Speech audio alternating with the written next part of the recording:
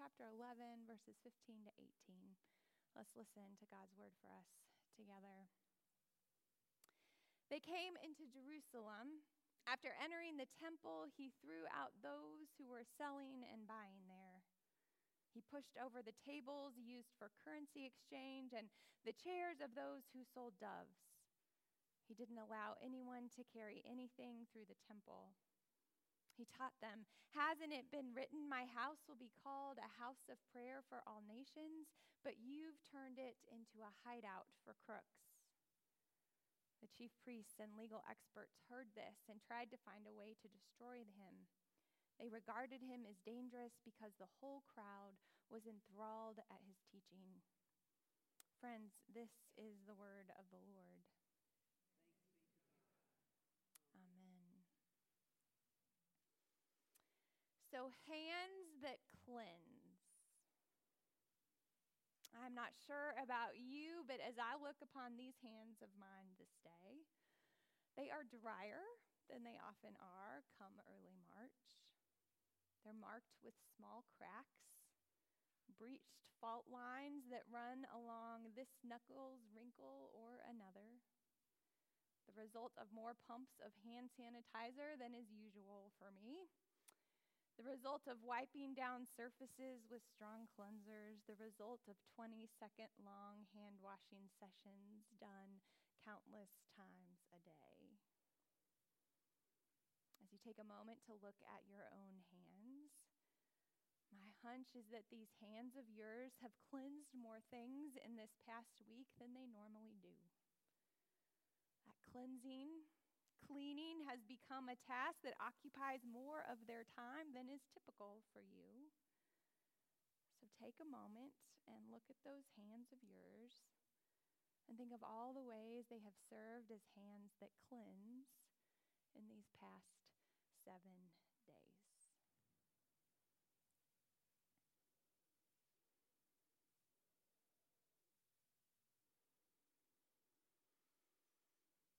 So here is the thing about viruses, the thing about the threat of global pandemics. They are this reminder to us, this wake-up call of how human we all are, of our own mortality, of our own vulnerability, and of how connected we all are to one another.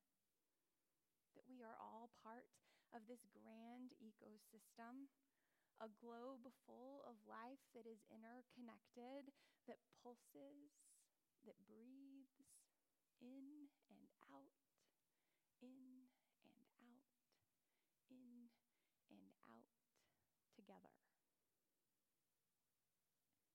In this moment, we are aware in ways we typically aren't of how the welfare of one in our midst is intimately tied to the welfare of all. Of how we care for the least of these in our midst directly impacts the health of us all. We are reminded that we are all connected. The life, the illness, the breath, the health of one is intimately tied to the life, the illness, the breath, the health of another. Jesus comes into the temple in his time with hands ready to do the work of cleansing because the people of his day needed a reminder of these same truths. The temple was the dwelling place for God. It was the place the Jewish people came to restore, to return to right relationship with their God. It was a place that should have been open to all, where all could come for their spiritual life to be renewed. It was a place where the people's interconnectedness should have been on full display, where the sacredness of each life should have been valued equally. In the book of Leviticus, where God lays out the rituals of the temple, God goes to great lengths to make sure that all would have access, would be able to afford what was necessary to participate in these rites. Animal sacrifice was at the heart of the temple system. But God accounted for the realities of the poor, making sure that instead of costly animals like rams or goats, that the poor would be able to conduct the same rituals with something as inexpensive as a dove. The intent was to give everyone access, to allow each person to make a sacrifice that was costly to them, but not so costly it would be prohibitive to them. Jesus starts turning over tables, puts a halt to the activity of the temple, speaking with a fiery anger over all the people gathered there that day because that system had been corrupted. Instead of honoring the temple as a dwelling place of God where all people belong and have a place, people in power had corrupted it. They were using the day-to-day actions of the temple, the exchange of currency, the sale of sacrificial animals, not as part of a communal system of worship, but instead as a means for which they could exploit the worshipers for their personal gain. As is almost always the case, the most vulnerable would be impacted the most harshly. It is the chairs of the dove sellers that are mentioned specifically in our scripture, and that is not accidental. Doves were the animals reserved for the poorest worshipers, the most vulnerable who entered the temple gates. The ones for whom the corruption found there would be the most costly. Jesus comes to cleanse the temple of the practices that were dividing and exploiting and limiting people's access to the restorative worship of their God. Jesus comes to cleanse the people of their tendency to put personal gain over care for one another. Jesus comes to cleanse the temple of greed so that compassion might be restored. Jesus comes to cleanse the temple that had become a den of robbers so that it could be what it was created to be, a house of prayer for all nations. Jesus comes to cleanse the people of their selfishness so that they might be reminded of their interconnectedness, that as the people of God, the life of one was bound to the life of all. Later, Paul would write to the people of the church of Corinth to remind them of that same truth. He would tell them, Christ is just like the human body. A body is a unit and has many parts, and all the parts of the body are one body, even though there are many. God has put the body together, giving greater honor to the part with less honor so that there won't be division in the body, and so the parts might have mutual concern for each other. If one part suffers, all the parts suffer with it. If one part gets the glory, all the parts celebrate with it.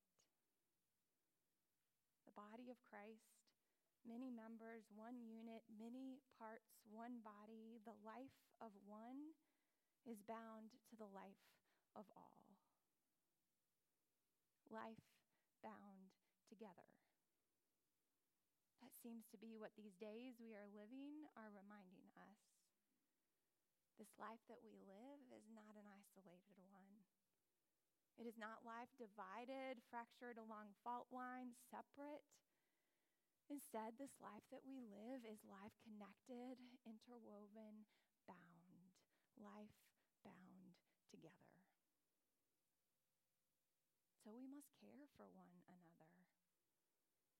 We must allow ourselves to be cleansed of our fear and all that it breeds in us: division, selfishness, greed. We must allow ourselves to be cleansed of our fear and let care and intention and compassion wash over us instead. The news broke yesterday evening that the first case of the coronavirus has been confirmed in Kansas, right here in Johnson County. The woman who is confirmed as ill is said to have done everything right. As soon as she had symptoms, she called and notified her doctor so that when she came in to be seen, they would be prepared and others wouldn't risk being contaminated.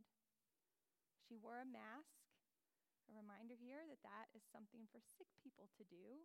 It keeps them from infecting others. Wearing masks for us healthy people really doesn't protect us, right? She wore her mask. She self-isolated in her own home. She acted with care and intention for not only her own life, but the life of others, which is what we all must do. We all must act out of care and intention and compassion for one another. I encountered the words of a poet this weekend that I've adapted for our own context because her words are words meant to cleanse us of our fear.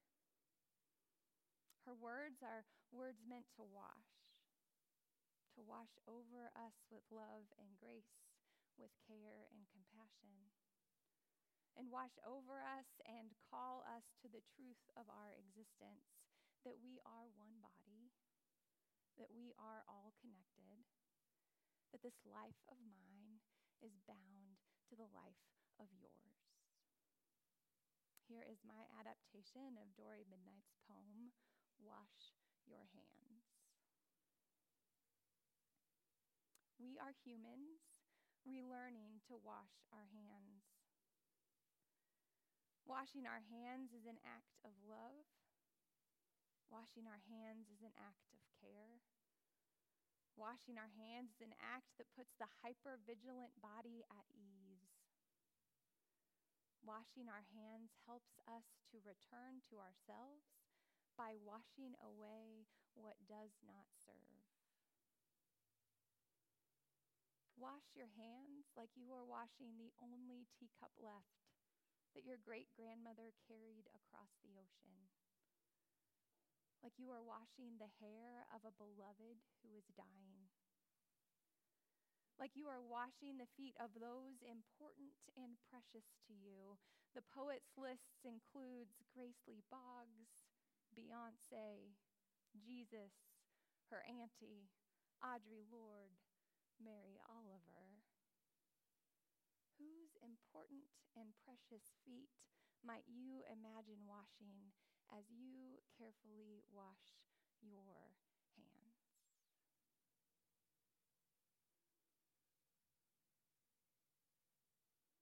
Wash your hands like this water is poured from a jug your best friend just carried for 3 miles from the spring they had to climb a mountain to reach. Like water is a precious resource made from time and miracle.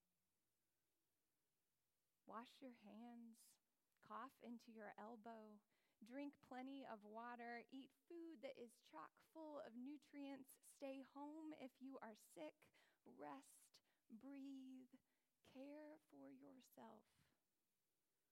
For in caring for yourself, you care for those around you. My friends, it is always true, these things. It has already been time. It is always true that we should move with care and intention, asking, do you want to bump elbows instead with everyone we meet?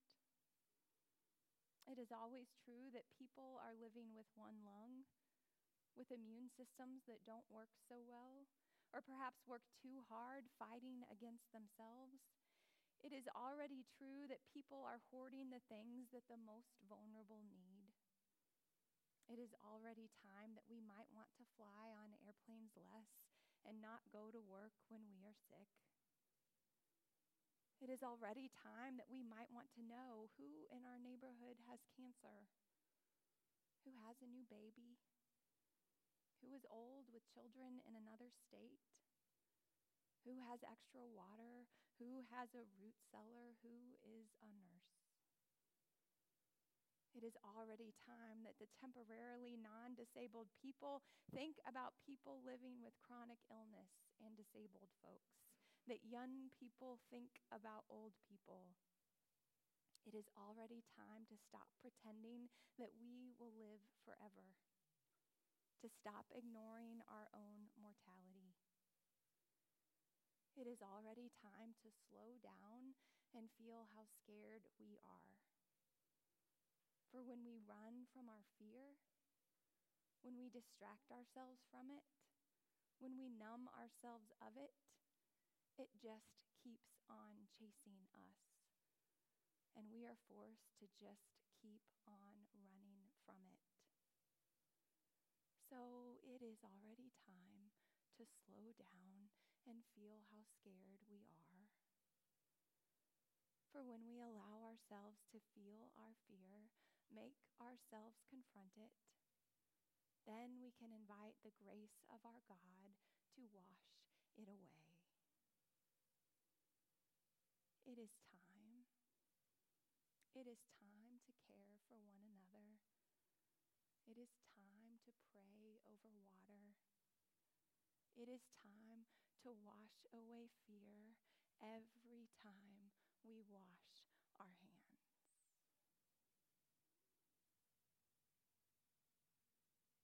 Every time you wash your hands, you should have at least 20 seconds of time to pray. Every time you wash your hands, ask God to cleanse you of your fear and all that it breeds in you. Ask God to wash over you with love and with grace, with care and compassion that call your attention to this important truth, that we are one body, that we are all connected, that this life of mine is bound to the life of yours, which is bound to the life of all.